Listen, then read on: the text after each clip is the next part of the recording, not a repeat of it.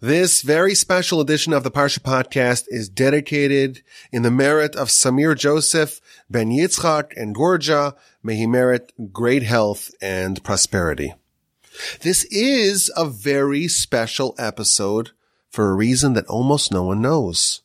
This is the 1100th episode that we are recording of the Torch Podcasts since we started in January of 2013.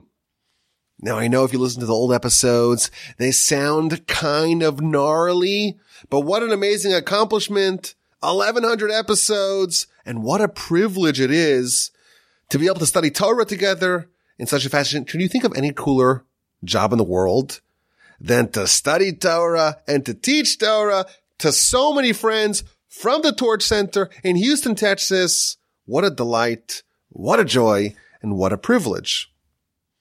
Now, given that we have this amazing milestone, I want to remind you, as I do periodically, of the other podcasts that I am so fortunate to host. So, of course, besides for the Parsha podcast, we have the Jewish History podcast, which has, I acknowledge, been a bit neglected, and I'm constantly scheming of new ways to reinvigorate it, and I am working on a bunch of episodes. But we have, besides for the Parsha podcast, we have the Jewish History podcast. There's the Ethics podcast on Pirkei Avos. We're about to start chapter 6. There are some really juicy stuff upcoming. Check that out. Parsha podcast. That's what you're listening to.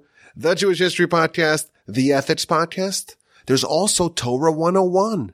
Torah 101 is the intellectual's introduction to Torah. And right now we're discussing the 13 principles of faith.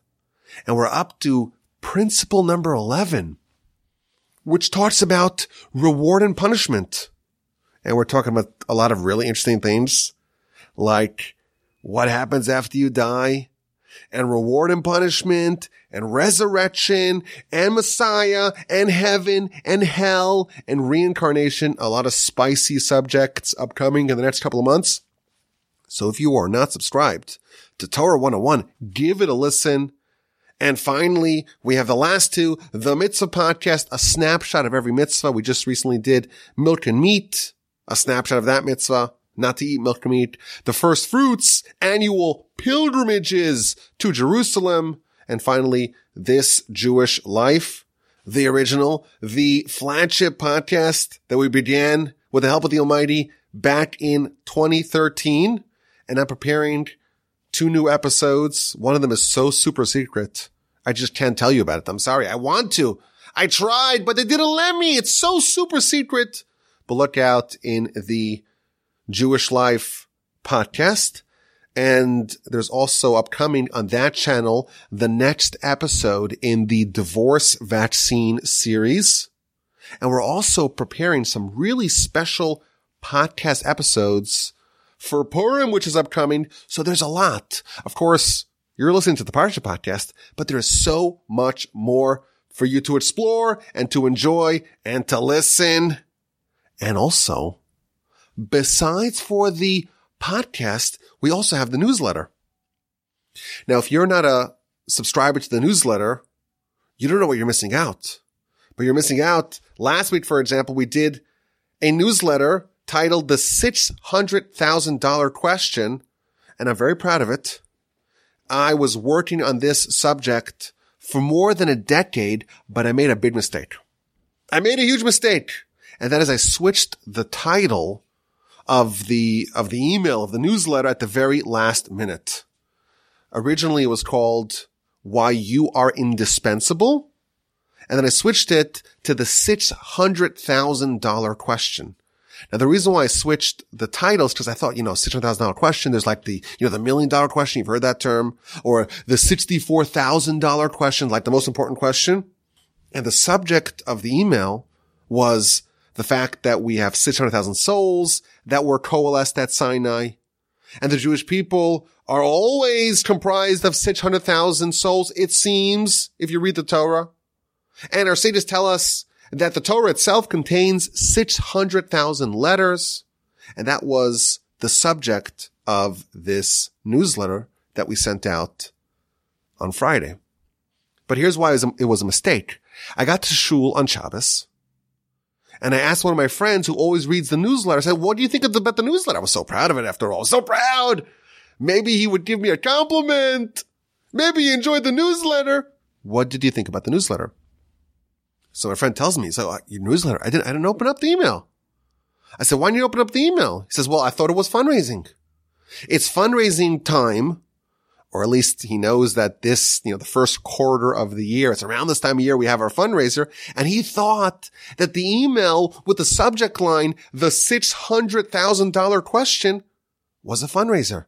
So he didn't even open it. I said, I can't believe it. I made a terrible mistake. So I told him, don't worry. I printed out before Shabbos. I printed out the email. I gave it to him to read it. He loved it. But I'm thinking now, maybe there are some listeners who likewise did not read the email, the newsletter from this past week, because they thought it was fundraising. Well, I want to let you know that we are indeed, please God, doing a fundraiser in mid-February. But this has nothing to do with a fundraiser. And if you didn't read it, do me a favor. Give it a shot. Give it a chance. It's basically the best I can do. Even though on Shabbos I did find a minor typo, which was a little frustrating because it was too late to fix it, but it's basically the best I can do. I had been working on it for a decade, and read it if you still have it in your inbox. One final update before we begin the very exciting special edition of the Parsha podcast, and that is the book update. Now, as you know, I've been working on a book. It's been an ongoing project now for years. It's been 6 years in the making. And this week I was finally informed by the publisher out of Israel that it is finally been printed and they're shipping it to the United States, and shipping typically takes around 4 to 6 weeks. But the project that we've been working on for so long is finally going to see the light of day. They say that writing a book is a little bit like birthing a child. Is that true? I don't know, because I've only written a book, haven't birthed a child, but it sounds about right. But regardless, if writing a book is like birthing a child, then I think publishing the book is like raising a gaggle of teenagers. Got to edit it and proofread and choose the final title, which is always very difficult. And the book cover, what do I know about choosing book covers? But listen to this. The publisher tells me you have to choose the price. You have to finalize the price. Is it going to be $19.99? And the publisher tells me, no, that's too low. Is it going to be $22 or $23 or $24.99? What price do you want? You get all the pricing power. You decide what to choose for it. And I'm thinking, what do I know about pricing a book? This was not part of my comprehensive rabbinic training. So I said, you know what? I'll ask you. I'll ask the Parsha podcast audience. You're so bright and intelligent. You'll help me figure this out. So here's what I know about the book. My take is that it's worth somewhere between $10 and $50,000. And here's why.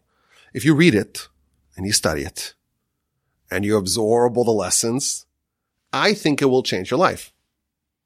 And it's definitely worth like a year's worth of college, of university, room and board. It's definitely that impactful. So on the high end of the scale, the impact that the book can have on you is really, really high. But if you buy it just to adorn the bookshelf, to be like a paperweight, it's worth $10. So how do you price such an item? If you have any ideas of how to navigate this question, send me an email, rabbiwalby@gmail.com. Okay, so this is Parshas Mishpatim. And of course, last week, we finished off the Parsha with the most significant event in all of human history, namely the revelation at Sinai. The Jewish people coalesced at the mountain, and they listen in as God speaks to Moshe. They are privy to an experience that no nation has experienced ever since. They experience prophecy and live to tell the tale. Well, how is our Parsha going to begin? How our Parsha begins, I think, is going to be very instructive. This is the very first thing that the Torah conveys to us after Sinai. What comes after Sinai? What is the first message we are supposed to take away after the Sinai revelation? Well, that's going to be the beginning of our parsha. And I always like to think about, what would you imagine? What would you guess if you didn't know where the Torah was going? If you are a newcomer, a novice to Torah, and you just read the Torah up to this point, what would you imagine comes next? I would imagine that if we asked that question to 1,000 people who only read up to this juncture in the Torah, none of them would guess that the very next item that should logically follow after the enslavement in Egypt and the 10 plagues and the miracles and the Exodus and the splitting of the sea and the song at the sea and eventually the revelation at Sinai, I imagine no one would say, what comes next logically? What makes sense to follow up this with? The laws of a Jewish bondsman. Of course, more generally, a parsha deals with matters of jurisprudence and laws and criminal matters and civil matters, but it starts off with the law of a Jewish bondsman. When you buy a Jewish bondsman, they work for you for 6 years, and on the 7th year, you send them free. And if they come and you're able to marry them off, you can marry them off. And what happens if year 7 arrives and they say, I enjoy it here. I like my master. I like my wife. I like my children. I don't want to go free. Well, then there's a plan. You bring them to the court and you bring them to the door and you bring them to the doorpost and you bore a hole, you pierce their ear, and they work for you forever. And then, of course, the parsha proceeds to discuss all manner of laws related to civil and criminal matters, with murder and manslaughter, larceny, assault and battery, abduction, burglary, and what happens when you shoot the intruder, damages, theft, and so on. But it starts with a Jewish bondsman. Specifically, a Jewish bondsman who wants to remain a servant after his tenure concludes. Why is this the first law that is featured after Sinai? Think about it. After Sinai, it's such a dramatic event. You have a captive audience. You have our attention. What are you going to start with? You start with such a fringe subject, something that, we're reading it today. And we ask the question, how is this relevant to us? Of all things to talk about, this is what you start off with? Perhaps you should talk about something more lofty, like the laws of the tabernacle or sacrifices or the laws of the land of Israel or something more grand, more dignified, more important than the laws of someone who steals money, doesn't have money to pay, and gets sold as a bondsman to pay for what they stole. So to me, it seems obvious that if this is the first law told to us after Sinai, invariably this law is going to reveal to us what the essence of Sinai is all about and how to absorb the great lessons of this paramount event of our history. Let's examine this law in greater detail. We have a Jewish bondsman. Rashi tells us that a Jewish bondsman ends up as a bondsman only if they fulfill one of two criteria. Either they steal money and don't have money to pay back, the court will sell them as a servant for 6 years. Alternatively, they're out of luck, they're out of money, they're out of resources, they have no way to get out of their quagmire, then they can sell themselves voluntarily as a servant. And they work for 6 years. And in the event that they want to extend their servitude, their bondage, they can increase that, they can extend it by having their ear pierced by their master. Why? Why do we have this really strange ceremony to extend the tenure of a Jewish bondsman? So Rashi tells us something really interesting. Rashi says, well, first he explains why it's the right ear and not the left ear. But why is this person being pierced in the ear? So Rashi says, there are two reasons why. Because there are two reasons why a Jewish bondsman is sold. For each one of those reasons, there's a reason why we pierce their ear. Well, in the event that they stole money and didn't have any money to pay back, well, then they violated the law of Sinai. At Sinai, it said, thou shalt not steal. And this person stole. You didn't listen to Sinai? Your ear gets pierced. You didn't listen to the message of thou shalt not steal? Your ear did not absorb this message, and therefore your ear gets pierced. Alternatively, if someone voluntarily sells themselves as a bondsman, they also failed to hear the message of Sinai, because at Sinai, we were told to be servants of God. And this person becomes a servant of another servant of God. And why the door? Rashi explains, because the door and the doorpost, that symbolized, that signified, that marked the fact that God chose us as his nation. He is the God and we are his people. When he jumped over the Jewish households in Egypt, when they slathered the door and the doorpost with the blood of the paschal sacrifice.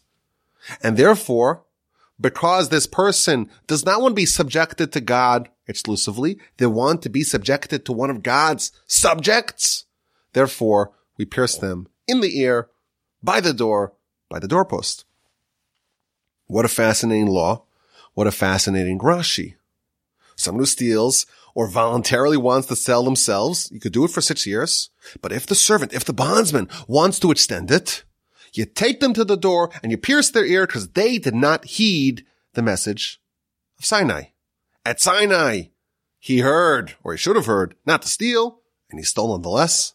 At Sinai, he heard that we're servants of God, and he chose to be a servant of another servant. Very intriguing idea.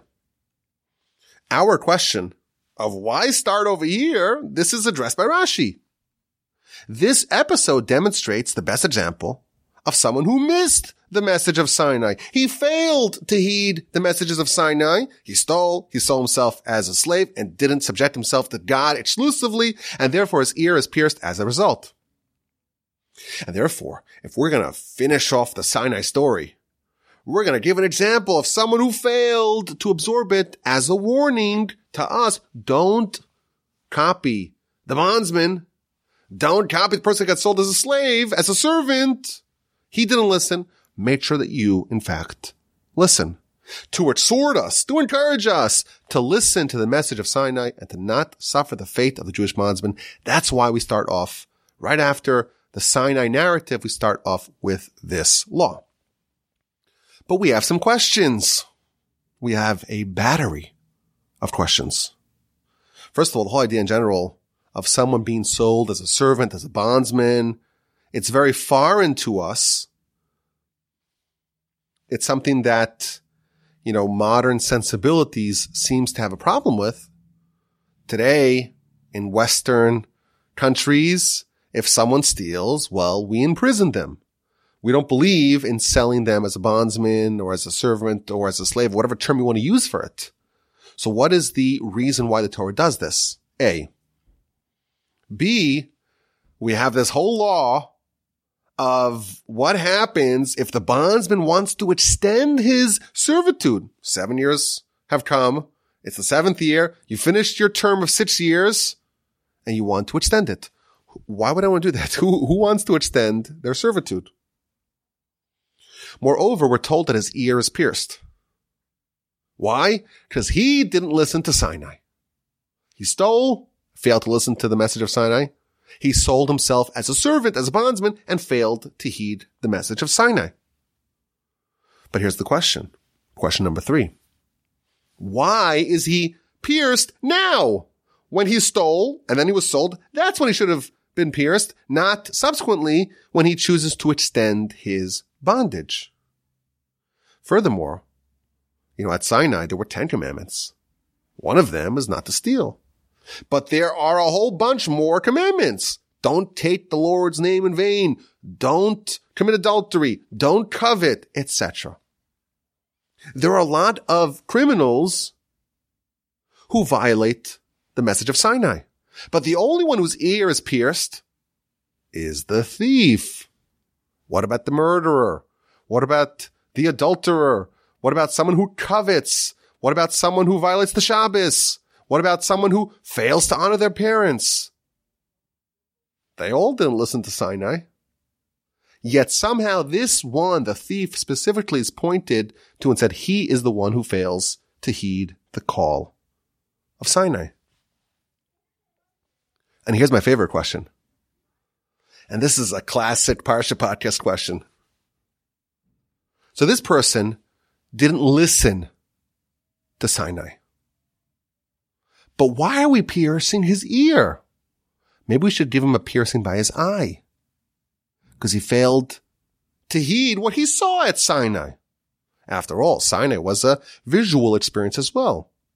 Rashi tells us that there were blind people who were all healed to see what happened at Sinai. In fact, we read in 2015, chapter 20, verse 15, V'chol ha'am ro'im es hakolos, the whole nation is seeing. Moshe tells the Jewish people, you saw God speak to you from the heavens. We've all seen piercings in the eye. You could do it in a safe manner. Why are we piercing the ear of the Jewish bondsman who wants to extend his servitude?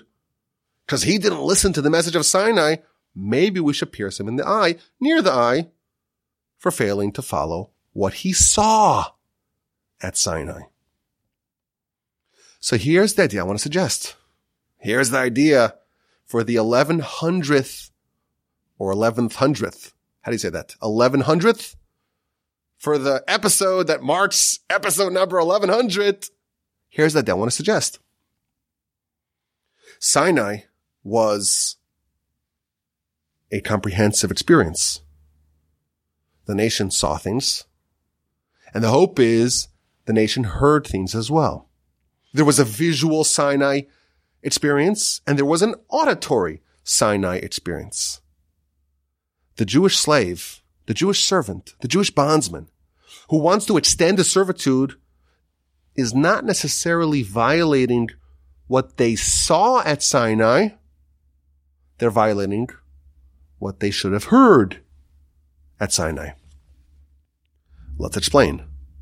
There are many places in Jewish literature and Jewish philosophy where we see a difference between seeing, witnessing with your eyes, and hearing, listening with your ears. So, for example, we read right before the Sinai revelation, chapter 19, verse 3 through 6. Moshe tells the Jewish people, or Moshe is commanded by God to tell the Jewish people, that you saw, Atem Risem, you saw what God did to Egypt, and now it's time to listen. And if you listen, you'll be a cherished nation, and you'll become a kingdom of priests and a holy nation.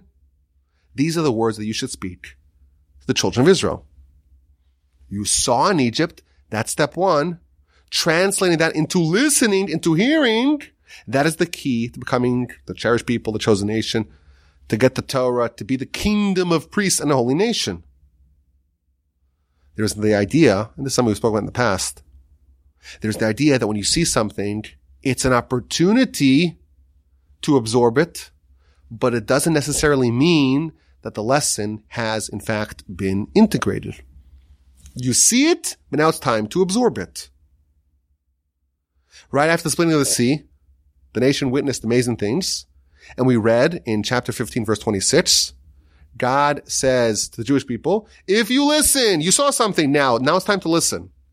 Im shamoa tishma, but l'kol Hashem l'kacha. If you listen now to the voice of Hashem your God, I will be your healer.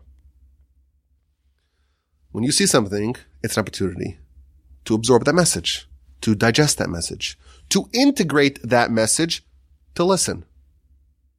After you see something, it's time to absorb it, to make it yours. And if you fail to listen, even though you have seen it, it could actually be quite harmful and deleterious. So my favorite example of this is in Parshas Balak. Balak is the king of Moab, and he's worried about the Jewish people who are destroying all his neighbors, and he hires Bilam to go curse the Jewish people. And that Parsha, we'll read about, of course, in a couple of weeks, really a couple of months, in the book of Numbers. It starts off, Vayar Balak ben Sipar. Balak, the king of Moab, he saw all that Israel did to the Amorites. And what did he do? He devised a plot, a heinous plot, to try to destroy his enemies. Last week's Parsha, Parshas Yisro, starts off with a very similar verse. Yisro encountered what the Jewish people did. Jethro encountered what the Jewish people did to the Egyptians in the same way that Balak encountered what the Jewish people did to the Amorites. But the difference is that Jethro heard. Vayishma Yisro, and Jethro heard. Talmud actually tells us that Jethro and Balak were relatives. And they both encountered the dominance of Israel. And one of them was inspired to join, to convert, to upgrade himself and integrate himself into the Jewish people. And that was Jethro. And he did that because he heard. Whereas Balak did not hear, he just saw, and he was inspired to curse, to rebel. In Parsha Shlach, we read about the spies. Rashi tells us they saw, but they didn't hear. In Parshas Korach, we read about Korach, the first cousin of Moshe, who launched an insurrection, who mutinied against his cousin. Why, Rashi tells us? His eyes led him astray. He saw things, but he didn't listen. In the end of our parsha, we read about the 70 elders and the 2 sons of Aaron, Nadav and Avihu. They saw things. Vayiru es Elokei Yisrael. They saw. Vayechazu es Elokim. They saw, but they didn't listen. Rashi tells us, as a result of that, they received a death sentence that was implemented later on in the Torah. So there's a dynamic all over Jewish philosophy and Jewish literature that vision, seeing something, when that vision is unmoored with listening, with hearing, that is actually very dangerous. In fact, one of the definitions of God is that God is ro'eh, God sees, but is unseen. Ro'eh ve'eino nireh. Our eyes, our field of vision, is engineered to make us not see God. To connect to God, you have to listen. You have to hear. You have to listen to tradition. You have to listen to your heart. You have to listen to your messages. You have to listen to Sinai. In the most powerful prayer that we say every day, our declaration of faith, where we commit every single day to forfeit our lives in martyrdom for God, should the opportunity arise, we say, Shema Yisrael, listen, hear, O Israel, listen. And we cover our eyes. The way to absorb the message is to not rely on the eyes alone, but to listen. Balak, he saw. He saw the damage to the Jewish people, but he didn't listen. As a result of that, he went astray and lived to suffer the consequences. Jethro, perhaps he saw as well, but he listened. He heard. Vayishma Yisro. He absorbed the message and he changed his life. He was an idolater, but he joined the nation and became a great believer and a great hero of our people. The way to connect to God is via sound. God listens to our prayer. When we pray, the prayer has to be audible. In one of my grandfather's notes, I found the following sentence that I love so much. I want to share with you. Hachush hayichidi, the only sense that connects us with the spiritual world is the ability to listen. A couple of years ago, I told you that I was in Canada. And in Canada, they also have July 4th. They also have independence, but it's not July 4th. It's July 1st. That's when they gained their independence. And they also have a tradition of fireworks and celebration. And we were watching the fireworks, and you see salvos of fireworks and the explosions that accompany them. But what's always interesting to me is that when the final blast of fireworks that you see is over, you wait 2 seconds and you hear the boom. You hear the sonic boom that comes with it. And of course, we know the reason why. Light travels at around 300,000 kilometers a second. I think it's like 186,000 miles a second. What is that? Like 8 times around Earth in a second? That's pretty fast. Audio, sound also travels pretty fast, around 600 miles an hour, which is very fast, but not quite as fast as light. Light is basically instantaneous. What you see is instant. And what you learn when you see something instantly, it could flash by you. You could perceive it right away, but then it's gone.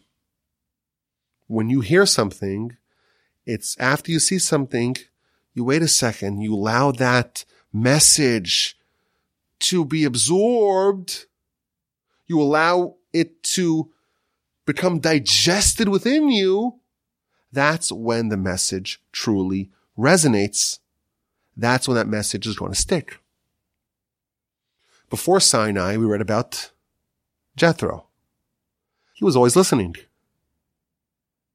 And therefore his story serves as a preparation for Sinai. You want to have a Sinai revelation, beforehand, you got to read about Jethro. He's the proper introduction to Sinai. And right afterwards, we read about the Jewish bondsman. The bondsman, of course, is pierced in his ear, not his eye. The flaw is not that he didn't encounter the message, he didn't see it. The flaw is that he failed to absorb it. He didn't listen. He saw the message of Sinai, but he failed to hear it. It didn't penetrate. The flaw is in his ear, not his eye. So the preparation for Sinai is Jethro. He listened. And the aftermath of Sinai is the bondsman. He's an example of someone who failed to listen. He failed to listen to Sinai. He stole. He failed to listen to Sinai. He voluntarily sold himself as a slave. And therefore, he is the warning. He is the cautionary tale. After you have this amazing experience of Sinai, don't lose it by not listening. But again, some questions remain. We asked the original questions. What's the point of selling someone as a slave, as a servant, as a bondsman?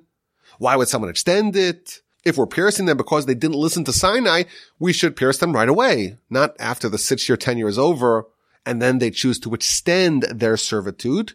And finally, why is it only the thief who becomes a bondsman who wants to extend his tenure? Why is only that person pierced and not everyone else? The person who takes God's name in vain, the idolater, the murderer, etc.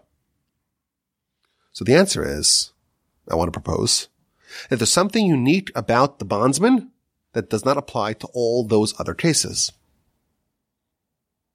There is a reason why the Torah tells us that someone who robs someone else is sold as a bondsman. Our society, Western society, we're advanced, we're progressive, we're moral. But what do? You have a criminal. And they were found guilty by a righteous court. They are a thief. Our society puts them in a cage as if it was a kennel for dogs, and you surround them with the worst people in the world, and no wonder the rates of recidivism are through the roof. Instead of rehabilitating people, sadly, our society makes them worse criminals. The Torah doesn't do that. The Torah doesn't give up on people. Someone is a criminal. They're a criminal. And they were found guilty by a Jewish court of law that turned over every stone to try to find out what actually happened. And it turns out this person is a rotten egg, a rotten apple, a black sheep. This person is a criminal. What's the Torah's solution? The Torah's solution is to try to rehabilitate them, to try to rectify them, to try to improve them. And I imagine that there's a certain understanding here. Why does someone end up like this? It's possible that they were dealt a poor hand in life. They probably didn't have a strong family.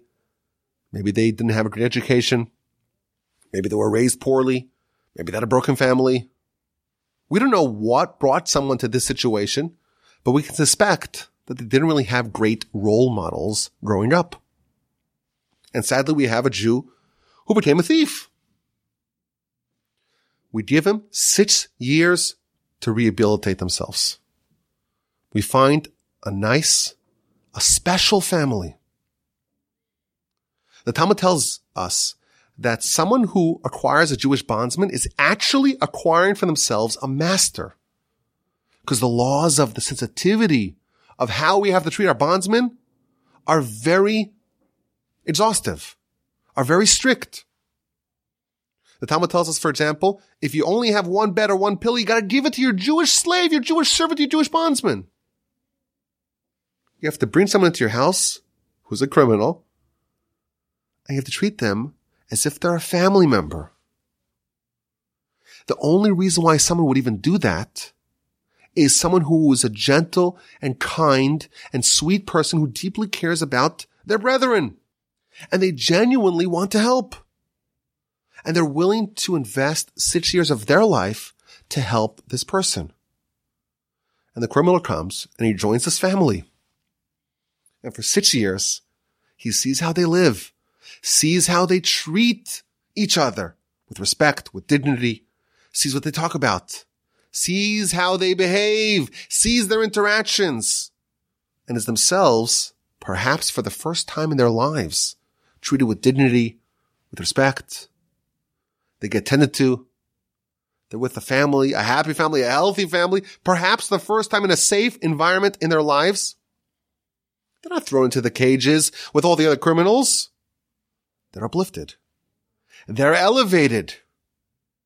And they are now being given a second chance. 6 years to change your life. This loving family has to be a very special family. Who else is willing to undertake a master? You want a master? You want someone that you know have to train to take care of? They're not a family member, they're a criminal. Who wants to invite a criminal to their house? Only a special family who believe in the goodness of every soul, of every Jew.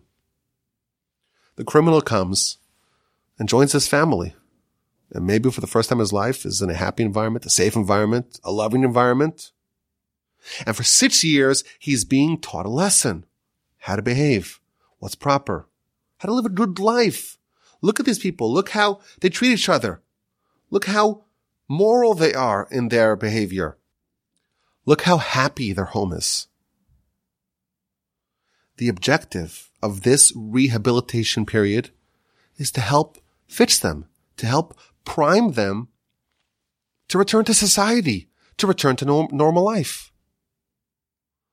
And what happens after 6 years? The guy wants to stay.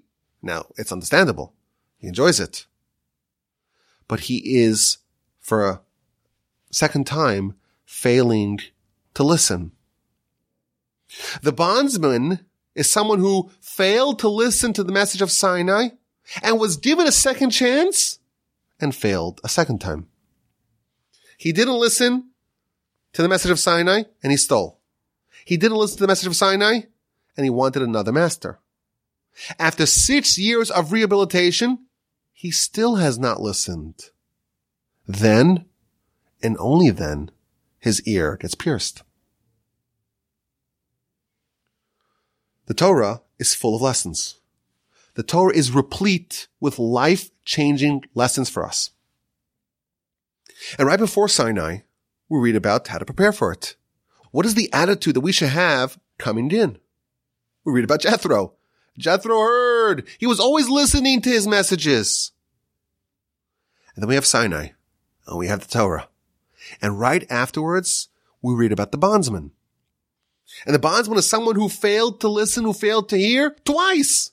First, when he stole or voluntarily sold himself as a slave initially. And secondly, when he failed to listen to 6 years of rehabilitation, to 6 years of training. He didn't take that message either. And then his ear is pierced.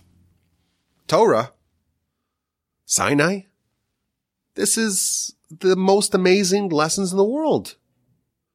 It's the godly wisdom. But there are some prerequisites. The prerequisite is you have to listen to those messages.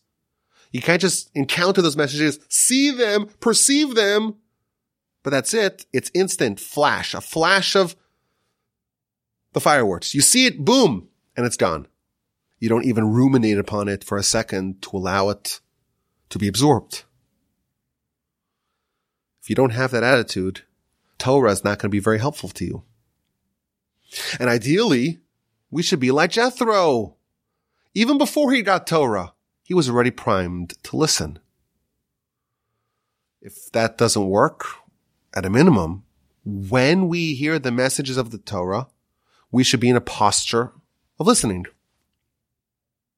If that fails too, the Almighty will grant us a period of rehabilitation. We'll get a lesson, just like the bondsman. The bondsman was given a second chance, but in general, this is the format. You mess up, you didn't listen to Sinai round 1, you're given another opportunity. If that fails, you struck out. If you don't prepare to listen beforehand, and you don't listen during Sinai, and you don't even listen after you were given the chance to rehabilitate, after the third chance to listen, you struck out, and your ear is pierced. We have a Torah. We have amazing lessons. We have to listen. We can be transformed. We can be changed, provided that we hear those lessons, that we absorb those messages. We listen like Jethro. We're not quite like the bondsman. And hopefully our ears will indeed hear and absorb the messages of Sinai. Let's get to this week's exquisite insight. Are you ready? Are you ready? Let's go. Our parsha, of course, contains many mitzvos, many different laws. Among the multitudes of mitzvos featured in our parsha are several of the laws of kosher. So, for example, 22:30 we read, "Ubasar basadet treifa lo sochelu." You should not eat a treifa. A treifa is a kind of animal, even though the animal itself, the animal species, is a kosher species. Imagine you have a cow. A cow's a kosher animal. But if the animal's ripped or torn, it has some sort of fatal injury, then it is forbidden to be consumed, even if it is slaughtered properly. So even if you have a kosher animal, and it's processed in a kosher fashion, if it is a treifa, that's where the term treif comes, not kosher. If it is a treifa, it is not kosher. Moreover, we have the laws of milk and meat. The verse tells us in 23:18, "Lo sevashel gedi b'chalev imo," you should not cook a kid in its mother's milk. That tells us we cannot mix milk and meat. So whenever we deal with the laws of kosher, it always bothers us, the moral laws of the Torah, the philosophical laws of the Torah, the intellectual laws of the Torah always make sense to us. But this idea, there's no victim, it's a victimless crime. No one's hurt if you eat not kosher. What are you going to do with the animal? The bovine was ripped apart, but the animal now, the meat's just as good as if it wasn't ripped apart. If the meat is kosher and the milk is kosher, what difference does it make if we put them together? We do a mixture of the two. The laws of kosher always seem to be very difficult for us to absorb. So the Talmud tells us something very fascinating. The Talmud tells us that our heart, our soul, is, at least by default, very sensitive. It's very sensitive to spiritual matters. But when someone eats not kosher, their heart gets dulled, gets calloused, gets desensitized. And the Mesilas Yesharim writes, this is a quote, "The forbidden foods, they insert impurity in the heart and soul of a person to the degree that the holiness of God departs from him." And he quotes the verse in the Talmud that true knowledge and the spirit of intellect get banished from someone who eats non-kosher. And instead, the person gets submerged in the animalistic physicality of the world, and they become less sensitive to spiritual matters. Here's the exquisite insight. Our sages tell us that this even applies to small children. Ordinarily, if someone's a small child, well, they're not intelligent, they're not mature. They're a small child. What do they know? They don't know about the laws of Torah and Sinai and mitzvah. They don't know anything of that. They don't know any of that stuff. So they are not really impacted by the sin. However, when it comes to the laws of kosher, because it affects almost like the physiology of a person's soul and heart, that if someone eats not kosher, even as a child, it's going to impact them forever. So the Talmud tells us of a sage, one of the sages of the Jewish people, who went awry and became a heretic. In our history, of course, we had many great sages and rabbis and leaders. And there's only one example of someone who was a bona fide, genuine sage, on par with all the greatest sages of the generation, who became a heretic. And his name was Elisha ben Avuya, and he eventually became known as Acher, the other one.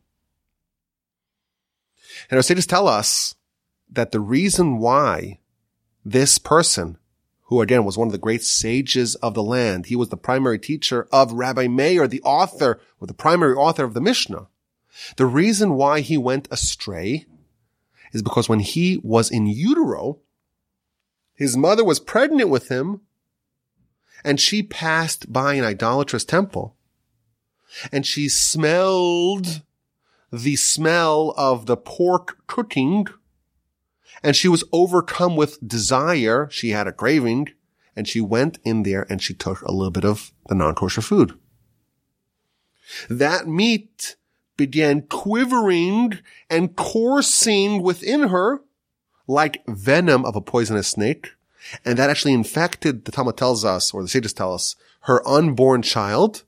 And even though he was a great sage, there was something corrupted with his heart, and that eventually manifested later on when he became a heretic. Similarly, earlier on in the book of Exodus, chapter 2, we read about Moshe. Moshe was born, and as a very young kid, his mother placed him in the Nile, and he was picked up and adopted by the princess of Egypt, by Pharaoh's daughter. But she needed a wet nurse to nurse the child. And Rashi tells us that she brought the child to all kinds of Egyptian wet nurses, and Moshe refused to suckle from the non-Jewish women who were eating non-kosher. Until eventually Moshe's own biological mother was hired as a Jewish wet nurse, and in this great twist of irony, Pharaoh's daughter paid Moshe's mother to nurse Moshe because she did not know that they were actually related. So it was a great gig. The mother would have been very happy to nurse the baby for free, and now she got paid for it.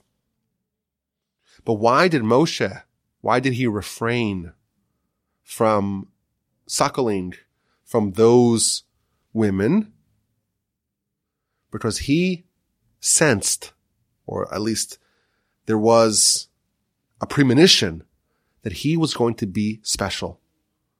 And his heart had to be maintained in its pristine condition. You can't tamper with it at all. And if a woman eats non-kosher, that's going to go into her breast milk, and that will affect the child who consumes that. And here's the actual insight I want to share with you. There is the flip side of this. Just as the non-kosher food has an adverse effect on the person who consumes it, even if it's done vicariously via mom, there is someone who had the reverse of that. We're told that the great Rabbi Judah the Prince, who codified the Mishnah, when he was a young kid, he was born, that was during the reign of Hadrian, and Hadrian made a rule that circumcision is forbidden. Any Jewish boy that gets circumcised is going to be executed together with that boy's mother. And young Judah, who was the son of the Prince of Israel, the leader of the Jewish people, he was, of course, circumcised. And the Romans demanded that he be brought to Rome to be inspected to find out if he in fact is guilty of this crime, and they would take mom and baby and chuck him off a cliff. On the way to Rome, Rabbi Judah the Prince's mother met another woman with a baby as well, a Roman woman. And they befriended each other in the path from Judah, from Israel to Rome. And they started chatting, and eventually Rabbi Judah the Prince's mother tells this Roman woman about why she's going to Rome, because my child's circumcised, and then they're going to kill him. So they hatch a plan, and they swap babies. And Rabbi Judah the Prince is taken by this Roman woman, and Rabbi Judah the Prince's mother takes this Roman baby and presents him as if this is her baby. And of course the baby's uncircumcised. And they say, okay, well, you're good. Go back to Israel. On the way back, she meets the Roman woman again, and they swap babies again. Now, sages tell us that that Roman baby eventually grows up to being none other than Marcus Aurelius Antoninus, eventually the emperor of Rome, but also someone who befriended Rabbi Judah the Prince and gave him political cover to be able to codify the Mishnah, and according to our sages, actually converted and became a Jew. Where did he have this holiness from? How does someone who grows up a Roman nobility, and he becomes a Jew, and he becomes so sensitive to matters of spirituality, and he becomes interested in converting? That came from him suckling this holy food and integrating that holiness into him. That inspired him, that motivated him, that created the grounds for this young child eventually to grow up and to become a great hero in his own right. We're told, you are what you eat. Have you ever heard that? You are what you eat. If you eat good foods, the ones told to us by God as being good for you, your soul will be elevated. And if you do the opposite, you will have to suffer the consequences. Your soul will be dulled. We have this amazing example of someone who ate kosher and was transformed forever, changing the course of all of Jewish history along the way. I thank you for listening. This has been the 1100th episode of all the podcasts, again, cumulatively, not just the Parsha podcast, but all the other podcasts. Give them all a listen. Thank you for listening. Have an amazing rest of your day. Have a fantastic rest of your week, and have a splendid, sensational, spectacular, fantabulous Shabbos upcoming. And please don't, with help of the Almighty, we will talk again next week.